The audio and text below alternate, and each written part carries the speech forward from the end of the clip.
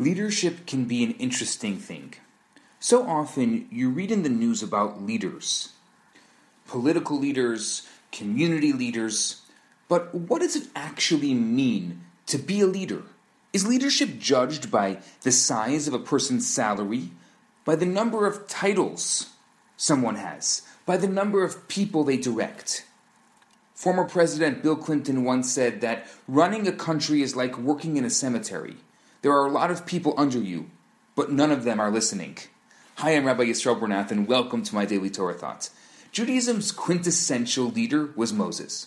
Moshe Rabbeinu, Moses our teacher. The Zohar teaches that every generation has a reflection of Moses. This week has a special connection with Moses. His birthday was Sunday, the 7th of Adar. And since he lived exactly 120 years, it was also his yahrzeit, the anniversary of the day of his passing. Actually, the upcoming holiday of Purim, this Saturday night and Sunday, is connected with those two special days in Moses' life, because when the evil Haman cast his lots to decide when to annihilate the Jewish people, they pointed to the month of Adar. What a great omen, Haman said. It's the month Moses died. But the Talmud points out he didn't know something very important. Sure, the 7th of Adar marks the day of Moses' passing, but it also marks the day of his birth, and so the Jews were saved. It actually doesn't end there. There's a fascinating link to Moses in this week's Torah portion, the portion of Tetzaveh. You see, every single Torah portion in the entire Torah, from when Moses is born, contains his name. God spoke to Moses, Moses spoke to the Jewish people. You see it all the time. There's only one exception. That's this week's Torah portion, the portion of Tetzaveh. Why is his name not mentioned this week? The commentaries relate this phenomenon to a fascinating exchange between Moses and God in next week's Torah portion. The Jews had just sinned with the golden calf. God says to Moses, "Let me be, and I will destroy them." Moses responds with a plea for mercy. And if not, he concludes, "Erase me from this book you have written." Of course, as we know, God accepted the plea for mercy, but it still had an impact reflected in Moses' name being erased, at least from one section, this section. Now, let's think about this for a second. Fine, his name needs to be erased from one section, but why this one? The portion before the story is even recorded. Again, many of the commentaries step in with some help. The portion of Tetzaveh is the one most often read closest to the 7th of Adar, the day of Moses' birthday and yahrzeit. And it's for this reason it was chosen to stand out, to have Moses' name missing. Now, I'm sure you think that's nice, but you're not satisfied with this answer, correct?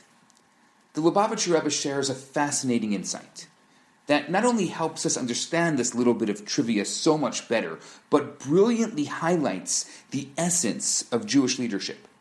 First, while Moses is not mentioned in this portion by name, it's not like he's not present.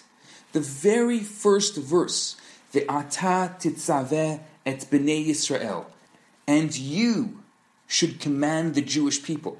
In fact, argues the Rebbe, this is an even higher representation of Moses than his name. A name is external to a degree. It is attached to the person at some point after birth, and primarily is the way in which other people refer to us. The term ata, you, on the other hand, is the person themselves, their entire essence, without exception. Here's a story that may relate this point. The young Menachem Mendel was barely a toddler many years before he became the famous Rebbe known as the Tzemach Tzedek. His famous grandfather, Rabbi Shner Zalman of Liadi, who was known as the Alter Rebbe, was taking care of him and decided to test his intelligence. "Where is Zayde? Where is grandfather?" he asked. The boy pointed to his grandfather's face. "That's Zayde's face," the grandfather responded. "Where is Zayde?" And so he pointed to his beard. but that wasn't Zayda. Then his chest, but that wasn't Zayda either. Finally, the boy appeared to lose interest. He wandered to the other side of the room, when suddenly he let out a cry. Zayda! His grandfather turned towards him in alarm. Aha! Cried the boy. There is Zayda.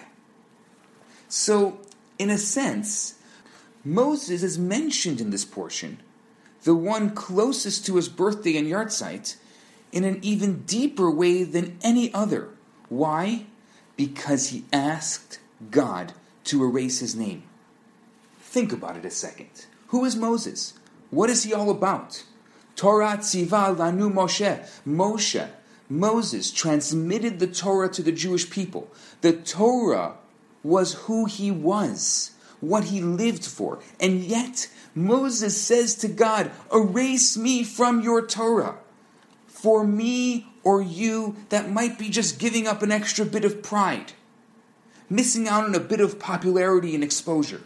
But for Moses, it was giving up his entire existence, everything he had lived for, everything he stood for, everything he was about. And why was he willing to give that all up? To save the Jews. Not the holy Jews, not the Jews who had been loyal and faithful to God, the sinners, the ones who couldn't hang in there for 40 full days after witnessing the greatest revelation in all humanity, the ones who had worshipped the golden calf. That was Moses in his highest essence, a leader willing to sacrifice everything about himself in order to ensure the continuity of his people, and not just his people, the least of his people. This Moses can't be referred to just by name. This Moses is a representation of Atah, of you, the highest ideal of what he is truly all about.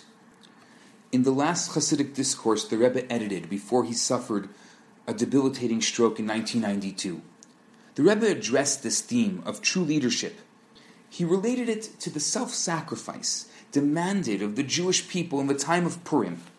He talked of the different kinds of challenges the Jewish people have faced throughout our history, of the threats posed by persecution and oppression, but also the spiritual threat posed by liberty and plenty. One point that the Rebbe explained was the meaning of this verse, Ve'ata titzaveh et bnei Yisrael, and you should command the Jewish people. The word titzaveh, like mitzvah, doesn't just mean command, it means to connect. The job of a true Jewish leader is to connect the Jewish people to their Creator, to connect them to one another, and to connect them to their own truest selves. A second-year university student from England related his impressions after he visited with the Rebbe during the 1960s. The Rebbe's leadership, rare almost to the point of uniqueness in the present day, consists in self-effacement. Its power is precisely what it effaces itself towards, the sense of the irreplaceability of each and every Jew. The student, Sir Jonathan Sacks, later became chief rabbi of the United Kingdom. In another article, Rabbi Sacks puts it this way: people had profoundly misunderstood him. They thought that the Rebbe was interested in creating followers. He wasn't. The Rebbe was interested in creating leaders. That was his greatness. He believed in people more than they believed in themselves. Rabbi Sacks saw the Rebbe as looking at the innate possibility and reality of every person. From this perspective, leadership is no longer defined as creating followers. Leadership is about revealing the latent potential within. Leadership in the Jewish tradition isn't measured by external markers. It's measured by sacrifice, by selflessness. It's measured by real and true impact, leading a people to a higher recognition of who they are, a higher recognition of what they can do. Jewish mysticism teaches that we each have a particle of Moses' soul wrapped up in our own. We each have the capacity to lead, to put ourselves aside as we engage truly and completely in helping the world around and the people around us to reach their fullest potential. This is the Pintele Yid, the deepest spark of what it means to be a Jew. My prayer and wish to you is that may we each merit to get in touch with that spark within ourselves and within those around us, and help ignite it to a burning flame, a flame that collectively will illuminate and change our world, leading it to the final redemption. Today's thought is dedicated in loving memory of Yisroel Baruch ben Beryl. May his memory be for a blessing. I'm Rabbi Yisroel Bernath. Have a fantastic day. Hi, Rabbi Bernath here. I have some great news for you. My popular 4-week course, Kabbalah for Everyone, is available right now for free for the next 50 people who download it. All you have to do is go to www.theloverabbi.com, scroll to the bottom of the page, and you're going to see the download button right there. In this course, I talk about the Kabbalistic secrets to relationships, to wealth, to happiness, and balance. This special offer has been dedicated in loving memory of Ellie Dorfman. I look forward to hearing from you and hope you enjoy the course. Now on to today's episode.